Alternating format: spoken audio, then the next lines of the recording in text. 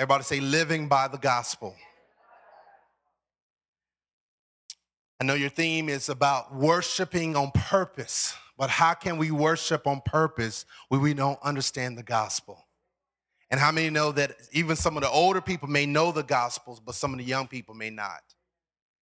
And one thing, I've served as a youth pastor over 10 years, and I came to understand that a lot of young people still don't understand the gospel, no matter how long they've been in church. For some older people and some parents, they're happy to see their kids in church. They're happy to see their kids doing activities and dancing and singing, but that doesn't necessarily mean they're saved. There's a lot of kids who have said a sinner's prayer, but they're not changed on the inside. And only the gospel can change on the inside. And so I want to share concerning living by the gospel. Many people who are in the church aren't living by the gospel, as you can tell in the day that we're living in. Some don't even know what the gospel is. It is a shame. We read the Bible, and yet we don't understand the God of the Bible. We are living in a time where some adult Christians don't even know what the gospel is. I want to share with you some truths concerning the gospel. The gospel has been misunderstood, twisted, similarly lost in this generation. You have the gospel of prosperity. You have the gospel of a Christ that is not mentioned in the Bible. How many know that Christ is not a genie God? He's the real God. And so my objective tonight is to help to inform you or to remind you of the gospel of Jesus Christ. You can ask about 100 Christians what the gospel is. You'll probably get about 30 or maybe 90 different answers. You ask some people what the gospel is, they'll say the gospel is the first 4 books of the New Testament. Some people will say the gospel is the good news of Jesus, but don't even understand what they're saying. Some people will say the gospel is music. How many know today that even the music that we're listening to is not really gospel music, it's more inspirational music. It's not God-centered, it's man-centered. When you have songs about my inheritance, my deliverance, my victory, how many know that it's taking our attention off of the Christ and upon us? And so we need a reality check of what the truth of the Bible says. We sometimes we use the Bible as a lucky charm where we will go to our favorite scriptures, but not understanding the unity of the Bible, how there are many different books, but it's really one book. And it's telling a story of Christ. How the Bible, the Old Testament is God's promises made, and the New Testament is God's promises fulfilled in Christ. And how Jesus is the kingdom of God. You have a message even today, a lot of people are talking about the kingdom, but really not talking about the kingdom.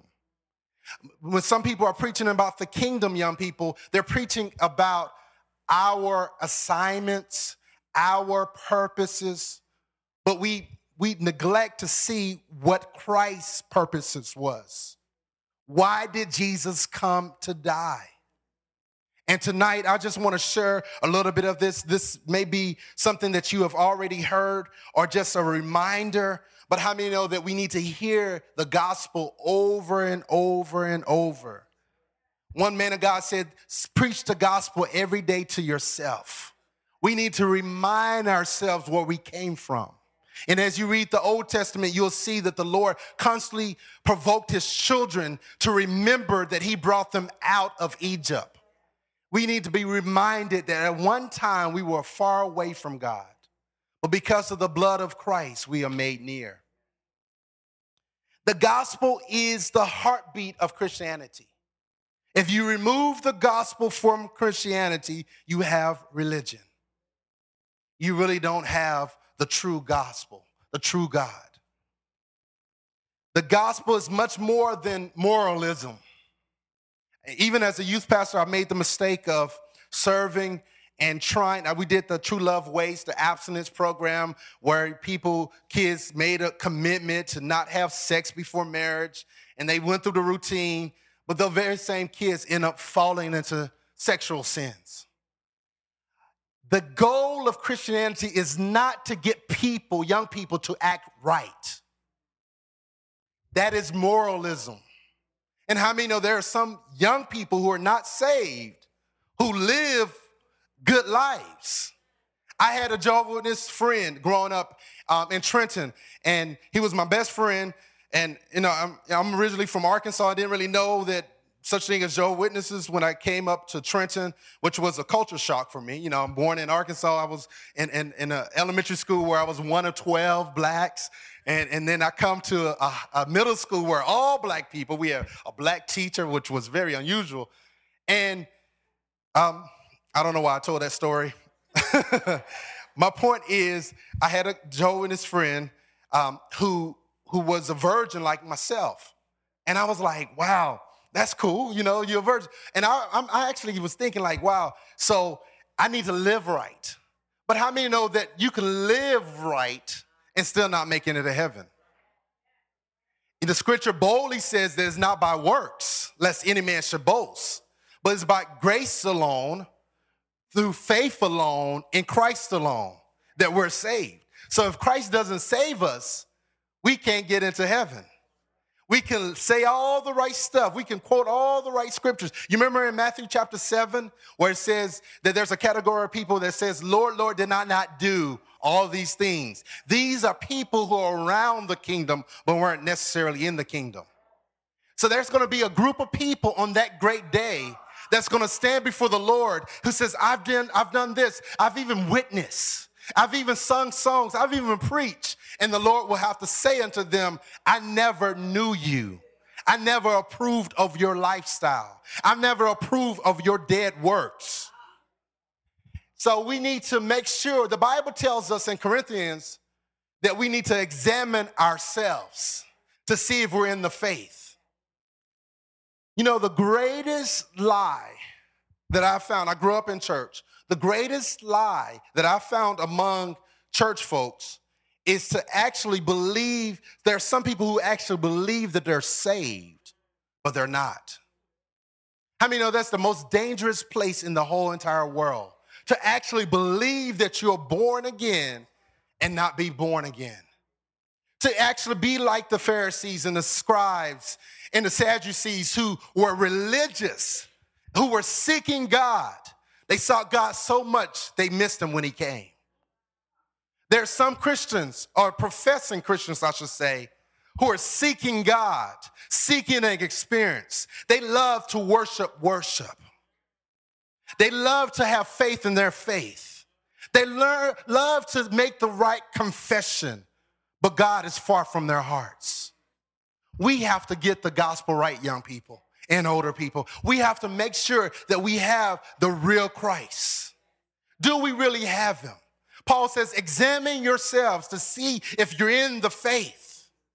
To see if you're in the faith. There's a possibility that even tonight, those who were born in the church still not be in the church.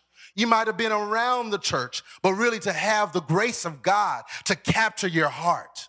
See, when you really are born again, no one has to pump you or prime you to worship God. Because you, in your spirit says, according to Romans 8, that we receive the spirit of adoption whereby we cry, Abba, Father. Your spirit wants to praise God. If you're truly born again, you want to praise God. No one has to say, come on, young people, praise God, because it's an automatic thing. Worship is a response of an understanding of the God of the Bible. And when we understand this God, we will respond to him. We're either going to love him or walk away from him. We're either going to embrace him or we're going to embrace ourselves. And so this gospel challenges us to examine ourselves, to make sure and see if we're in the faith. The gospel is not just for the lost. Growing up, I went into Camden and Mount Holly witnessing with my youth pastor. And even witnessing, it's not just for the lost. The gospel is for every child of God. We are saved by this gospel and we're sustained by it. It is our very strength. If we don't meditate on this gospel every day, then we might not be saved. Without a proper understanding of what the gospel is, we rely on our own works. The gospel is vital to every believer. It would take a lifetime to fully understand the immeasurable works of God that he worked in Christ. We are in need of the precious Holy Spirit to unveil the gospel to us. As a Christian, it is our duty and our task to know the gospel of Christ and to boldly proclaim it and to live by it. The gospel is for everyone, both young and old. People who know the gospel of Christ, live by it, are threats to Satan and his kingdom. I want to encourage everyone to begin to study the book of Romans if you haven't, because it is one of the best books to study when studying the gospel. It is a book that Paul outlines what the gospel of Christ clearly is. Let's start right there. Romans chapter 1. You got your Bibles, young people? You should never come to church without your Bible. Romans chapter 1.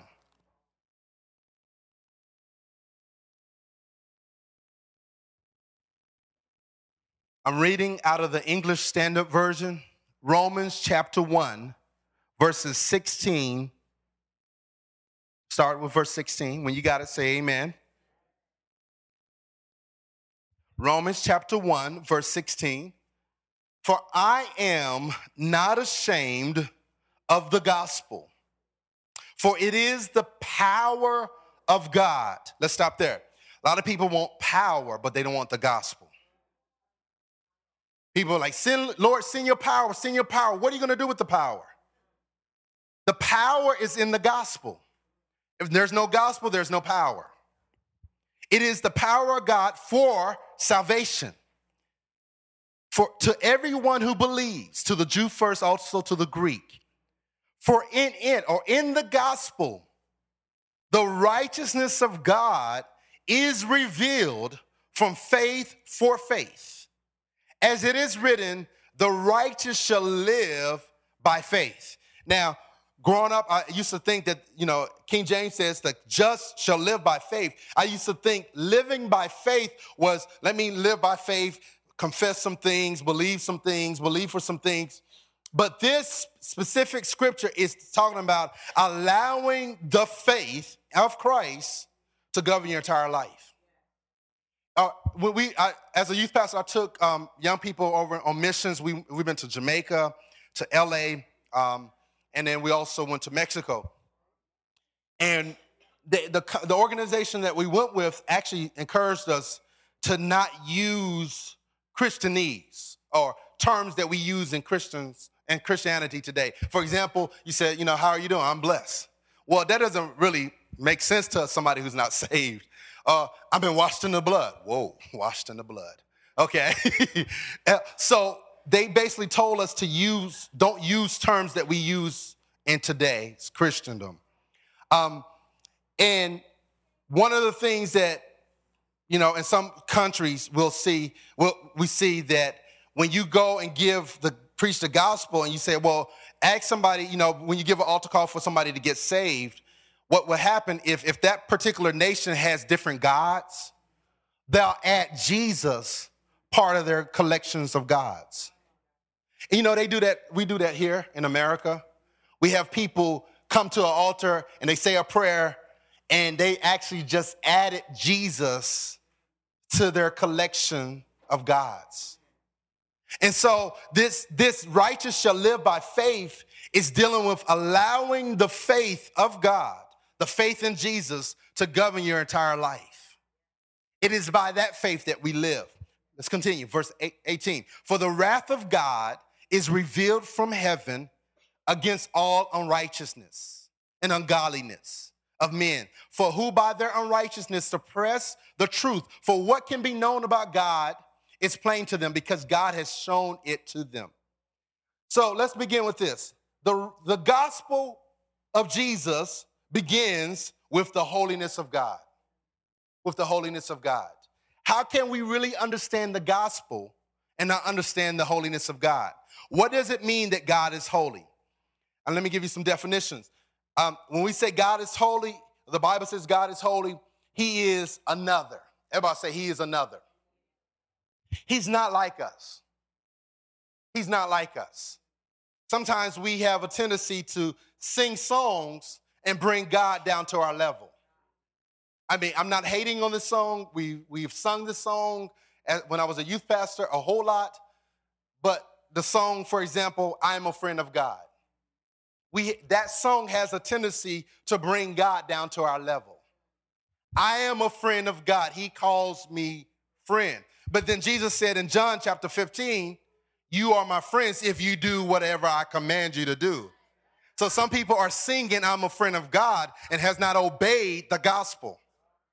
They're not a friend of God. They're an enemy of God. And so we have to make sure that we're not bringing God down to our level. He is another. He's not like us. Yes, we're made in his image, but he's not like us. You know, even in the Old Testament, the way that God communicated with his people, he did not use visible forms. And even today, we shouldn't use visible forms. For example, the Bible speaks of in the second commandment out of the 10 commandments, thou shalt not have no graven image, make no graven images. Sometimes people use images to contact God. For example, I had a young man come up to me. I was preaching about idols, and he would say, you know, every time I pray, I use this cross, and I rub this cross. How many know that that's an image? How God communicates, even some of us, when we want God to manifest himself, and we'll say, God, give me a sign. DMX cried that many years ago. See where he's at now. Give me a sign. No, you don't seek a sign. The Bible says a wicked and adulterous generation seek a sign. And the only sign they'll get is the sign of Jonah, how the Son of Man was in the belly of the earth for 3 days and 3 nights. So we as Christians don't seek signs. What's your sign? We don't go by that either. So God does not communicate with humanity through visible forms. He communicates with words. So God speaks to us through his word. Everybody say, the Bible is God speaking to me. Anytime I want to hear from God, I need to read my Bible. God has spoken, and we need to listen. Okay, and so holiness of God is that God is not like us. He is pure. He is perfect. He is sinless. He is righteous. This is an attribute of God that we must understand in order to comprehend the gospel of Jesus Christ. There is nothing in the Bible that God is compared to. You cannot compare the Lord. You know, the Bible says in Isaiah, who is like me? There is nothing in the Bible that can compare to the Lord. You know, Walmart is not like the Lord. Walmart always saves, but Jesus saves to the utmost. No one is like the Lord. You can laugh at that. That was a joke. There is nothing that is like the Lord. He is in the class by himself. He sits high and looks low. And we stand in the awe of the Lord. We stand in awe of them. When we say awesome, we're in awe of the Lord. And one of the things with the gospel brings back the awe of the Lord in our hearts. We're in awe of the Lord. Let's look at Isaiah chapter 6. Exodus 15 verse 11 says, who is like you, O Lord, among the gods?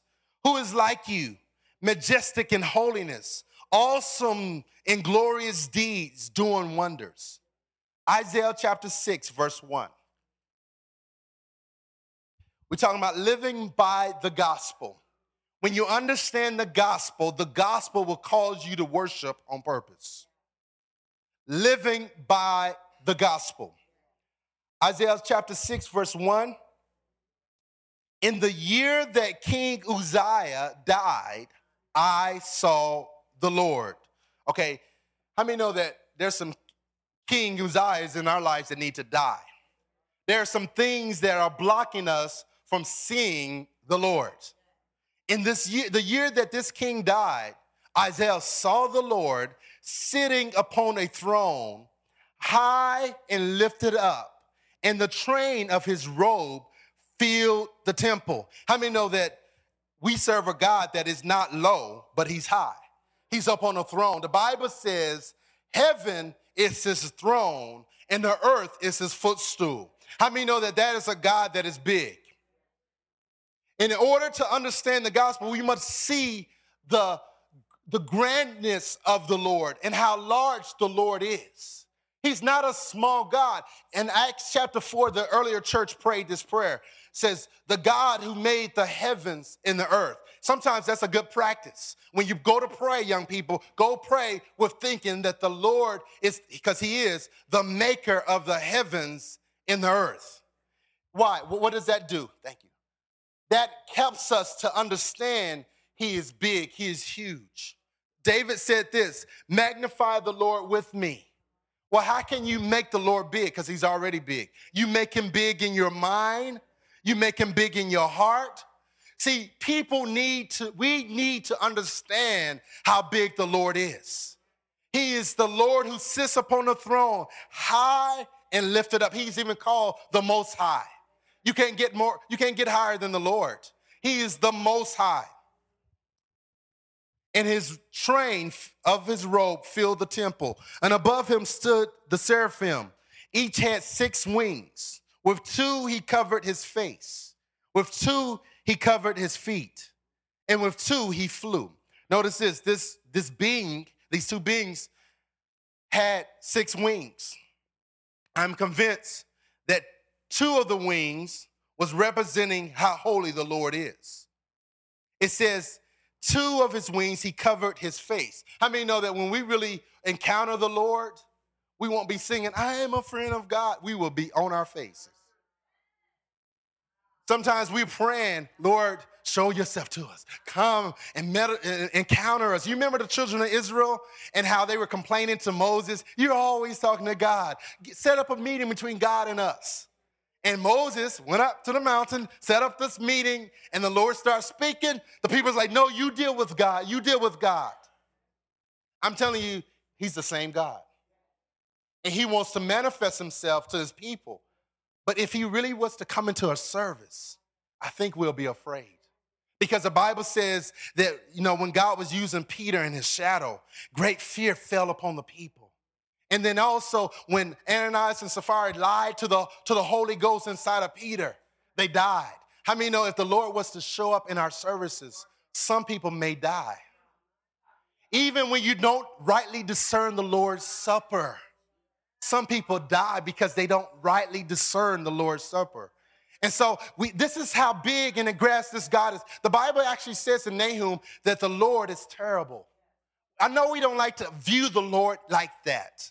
We just want to say, there was a t-shirt many years ago called Jesus is my homeboy. He's not your homeboy. He is God. He's your creator. Psalm 100, we are his creation. We are the sheep of his pasture. He is our maker. He created us. See, God, check this out. God loves his glory more than he loves us. The Bible says he shares his glory with no man. He told Moses, he says, if I was to show you my glory, show you my face, you will die. And the Bible says no man has seen God and lived. How many know that this is the awesomeness of God? We're not just talking about a fantasy. This is reality. If we believe that the Bible is God-inspired and the inerrancy of scriptures, we must believe the message of the Bible, that God is holy. His holiness is something to be desired. David says, I desire, this one thing that I desire, to dwell in the house of the Lord forever, that I may behold the beauty of the Lord, that I may behold the beauty of his holiness. God, show us your holiness. Show us. See, when God shows us his holiness, we see our sins. We see the real us. 2 of the wings covered their faces. 2 of the wings covered their feet. You remember God calling Moses? Says, take off your shoes, for the ground that you're standing on is holy. So here are these angels who have not sinned. And yet The fear of God, the holiness of God. They covered up their feet. They said, he's so holy. And two of the wings they flew with. And check this out, verse 3. And one called to one another and said, holy, holy, holy is the Lord of hosts. The whole earth is full of his glory. Notice this. They didn't say that to the Lord. They said that to each other. There are angels and creatures in heaven right now who their job is to go around the throne of God day and night declaring his holiness. I want to submit to you that tonight, young people, that I'm convinced they are seeing a glimpse of his holiness every time they go around his throne. They're seeing another glimpse of his holiness. And they're declaring one to another, holy, holy, holy, holy, holy. If we were to see a glimpse of the Lord, we would declare to each other, holy, holy, holy. You can't say anything else because that's who he is. Holy, holy is the Lord God Almighty. So that these two beings are saying to each other, holy. This is what Isaiah is seeing. He's seeing the Lord on the throne, and he's seeing these two creatures saying to each other, holy, holy. The gospel begins with understanding how holy God is. Let's continue. Verse 4, and the foundations of the thresholds shook at the voice of him who called, and the house was filled with smoke. And I said, woe is me, for I am lost.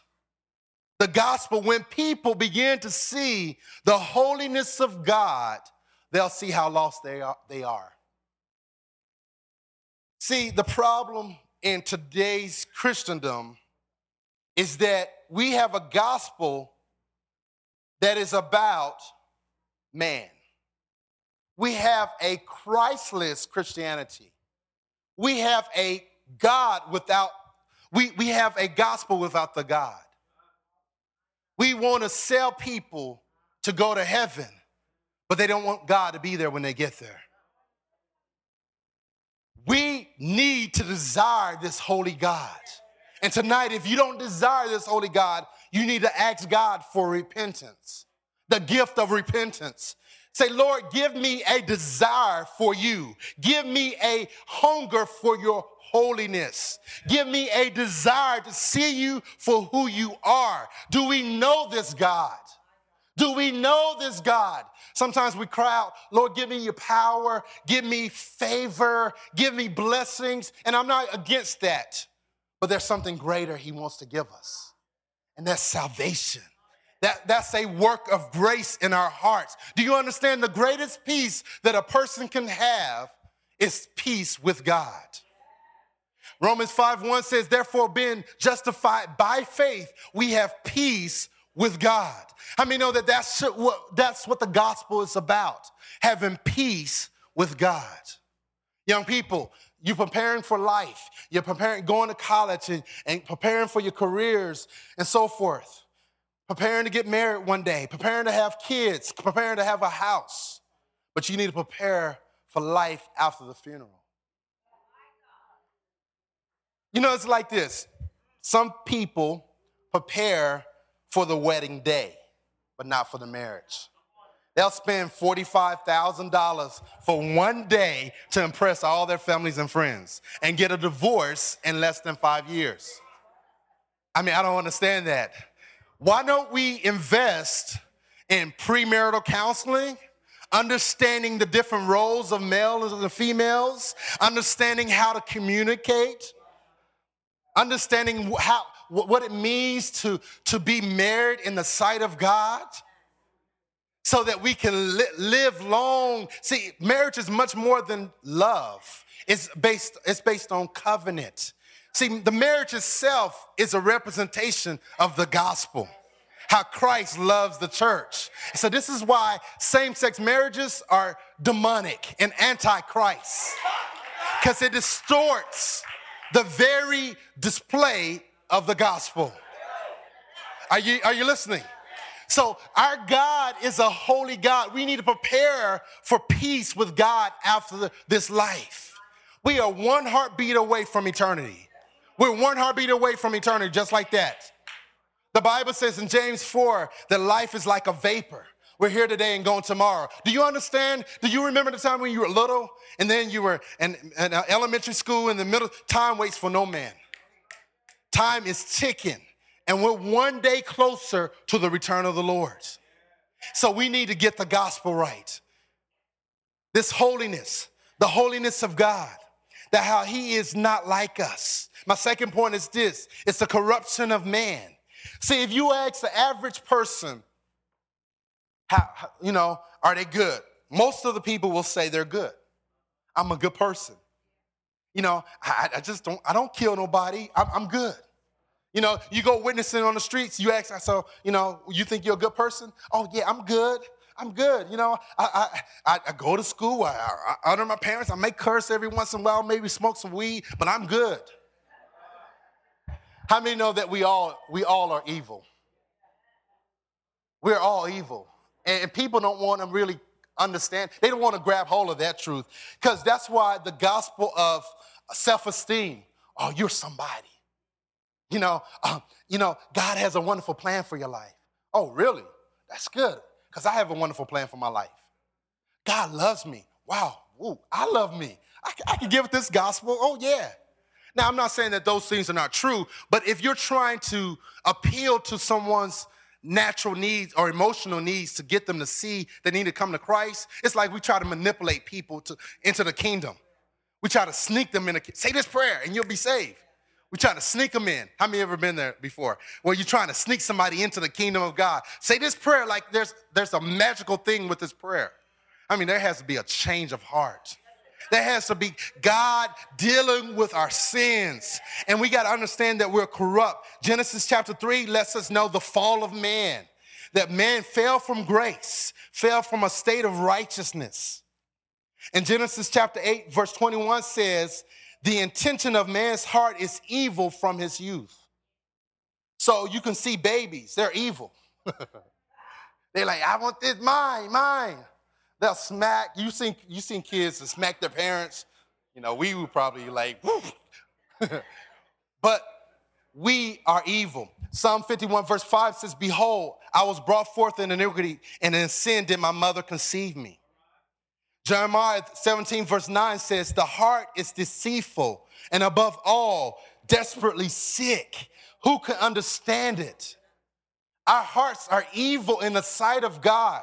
Let me bring it to the New Testament. Matthew chapter 7 verse 11 says this, if you then who are evil know how to give good gifts to your children, how much more will your Father who is in heaven give good things to those who ask him? So here Jesus is saying that we are evil. You who are evil. And so when we understand the holiness of God, Isaiah says, for I am lost. Woe is me, I am lost. The next part says, for I am a man of unclean lips. And I dwell in the midst of a people of unclean lips. Notice this, that when we understand the holiness of God, we understand how lost we are and how wicked we are. We understand how wicked the people around us are.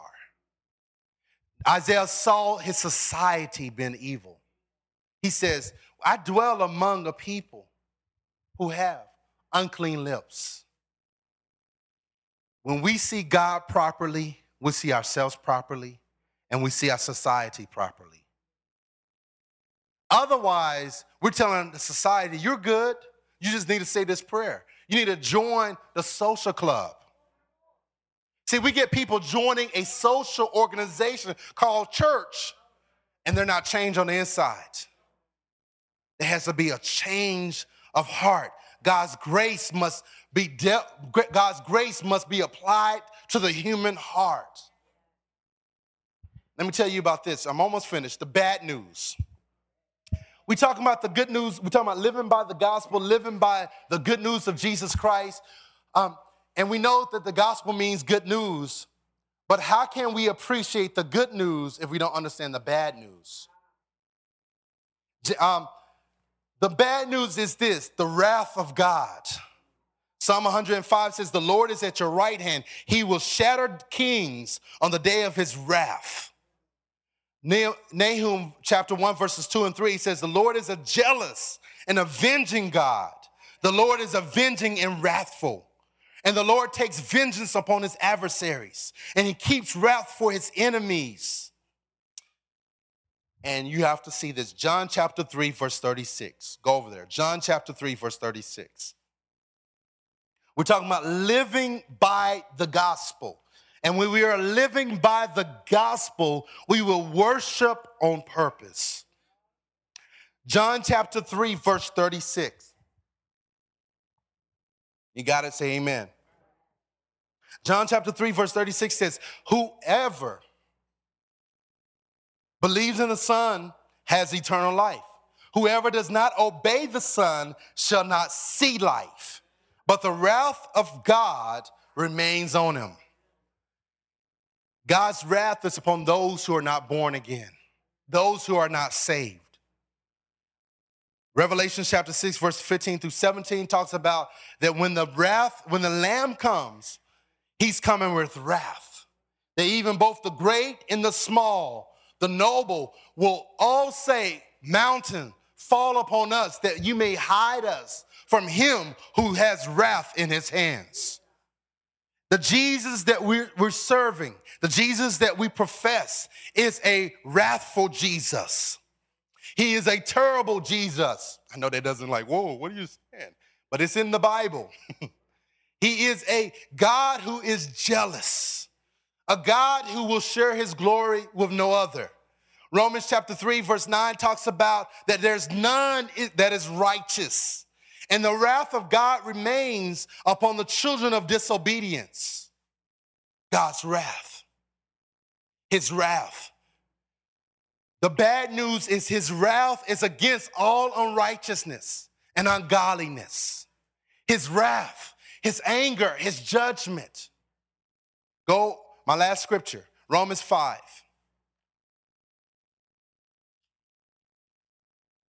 You got to say amen.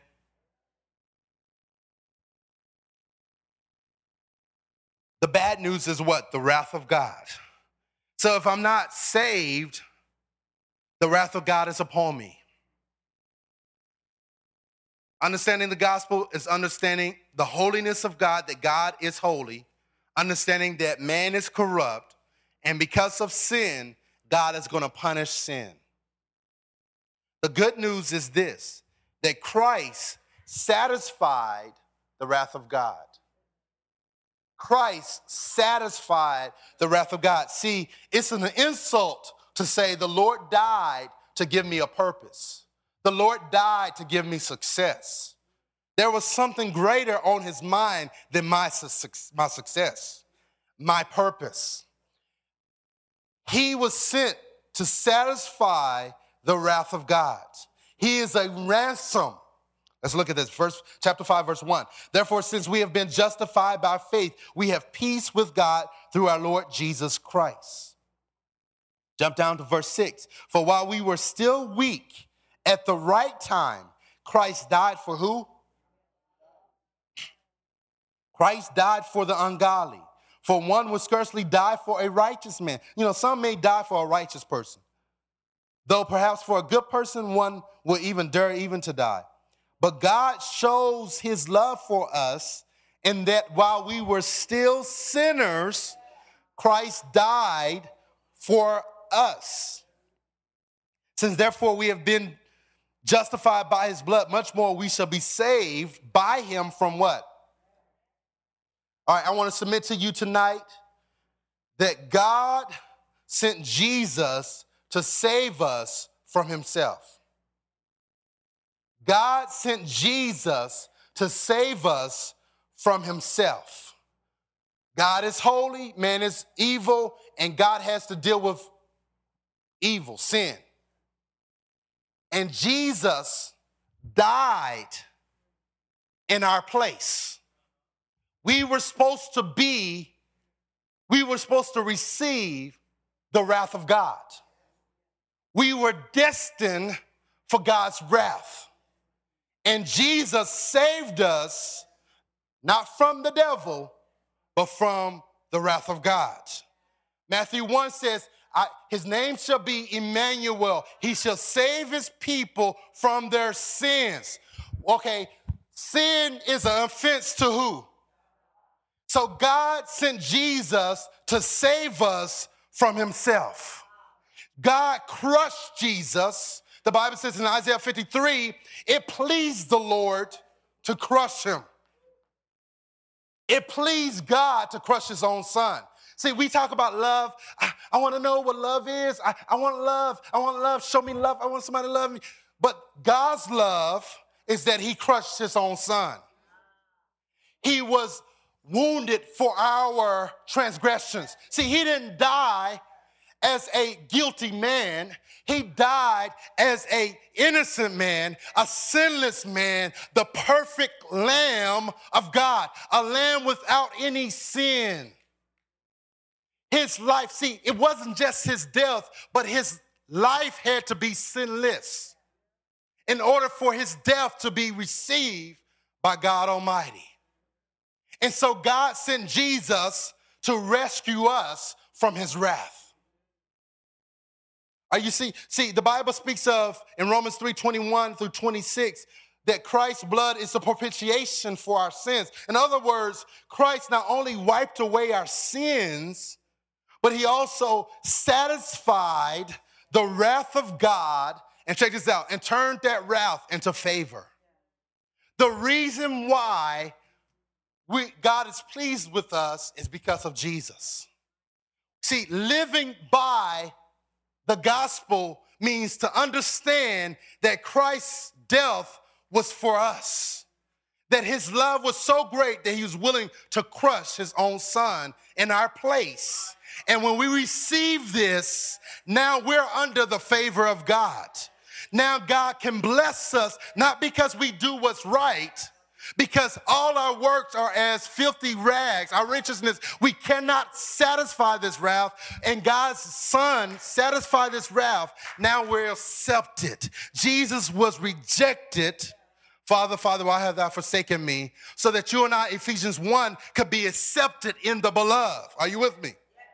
And so as a result of understanding this gospel, I will worship and I will praise, because the Bible says we overcome by the blood of the Lamb and the word of our testimony. And what is the testimony? That Jesus died for me. That's my testimony. See, it's to say, God bless me with a car, that's wonderful. But the greatest testimony is that he died for me. I am the redeemed. Let the redeemed of the Lord say so. Say what? Say what they've been redeemed from. We've been redeemed from the curse of the law. We've been redeemed from sickness, poverty, and spiritual death. We've been redeemed from the wrath. We've been, God satisfied his own wrath in his son. He was crushed so that we can be accepted. See, the Bible says that he did not open his mouth so that we could open our mouths. He took our names and placed it in the Lamb's book of life and gave us his name to use on the earth. This is the gospel. The message doesn't get any greater than that. If you can't get excited over that, you're not born again. I'm telling you, we were on our way to a burning hell. We were on our way to experiencing this wrathful God. But God sent Jesus. That's love. That's love. That's much more than a feeling. See, the feelings come and go. But that love, that God's love, that everlasting love, that who can separate us from the love of God? See, it doesn't matter what I face. Though I may die early, I'll still have peace with God because of God's love. Are you with me? Much greater than my purpose, there is something greater. See, the gospel gives us purpose.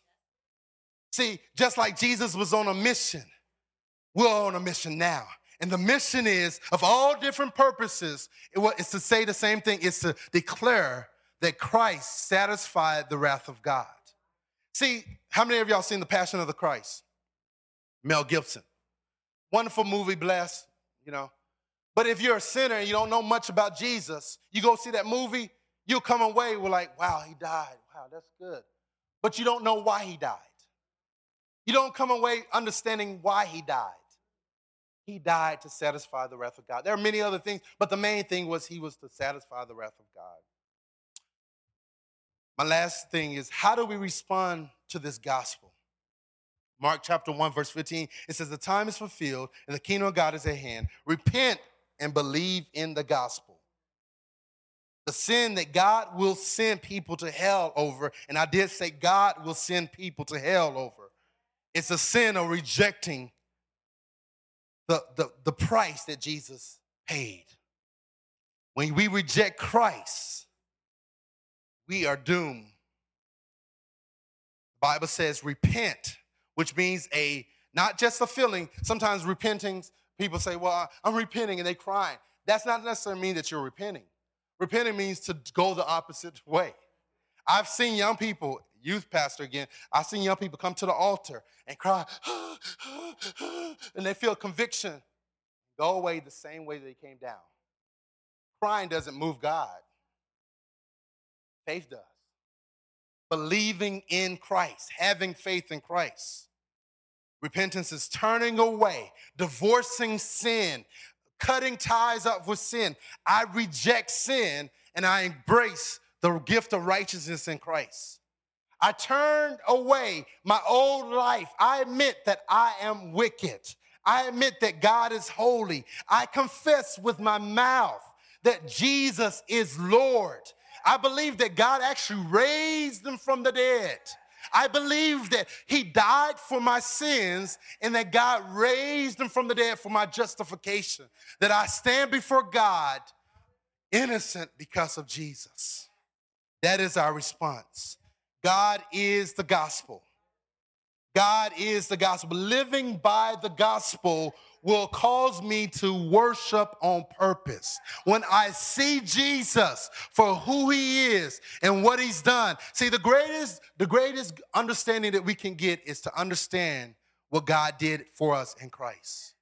Ephesians 1 says that you may know what is the immeasurable greatness of his power, that he worked in Christ when he raised him from the dead. We want to understand the power of this resurrection. We need to understand what God did for us in Christ. God is, some people say, we need to seek. I'm seeking his hand. I'm seeking this. We need to understand what he's already has done in Christ. He's provided everything that we need in Christ. Join me standing. Living by the gospel means depending upon the gospel. We are to live by this gospel. Every eye open, every head up, no music. If you're here today, you say, Pastor Dwayne, I'm not saved. I'm not born again. I have not encountered this Christ that you talked about. But I want to give my life to Christ. I want to cry out for repentance. I want God to give me the grace of repentance. If that's you, I want you to raise your hand. God bless you. God bless you. God bless you. Is there anybody else? Don't clap, please. I don't want anything to deal with your emotions. I want you to make a God decision and responding to the Spirit of God. I want you to be bold and brave enough to come down to the altar. You raise your hand, or you should have raised your hand. I want you to come to the altar, and I want you to kneel at the altar. You kneel, you talk to God. You hear you want to get saved, for real. Allow that grace to deal with your heart. Is there anybody else? Anybody else? The Spirit of God, today, if you hear his voice, harden not your heart. Today is the day of salvation. Is there another? If you're in a backslidden condition, you're not living right. You have rejected the Lord through your life. You know that you need to be reclaimed. I want you to come forward. I want you to come forward. I want you to come forward. Anybody else? Saints, I just want to, if you're born again, you know you saved, lift up your hands and you begin to pray. Pray and ask God to deal with their hearts.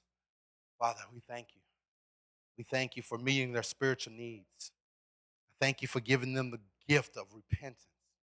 Oh God, I pray that you'll pour it out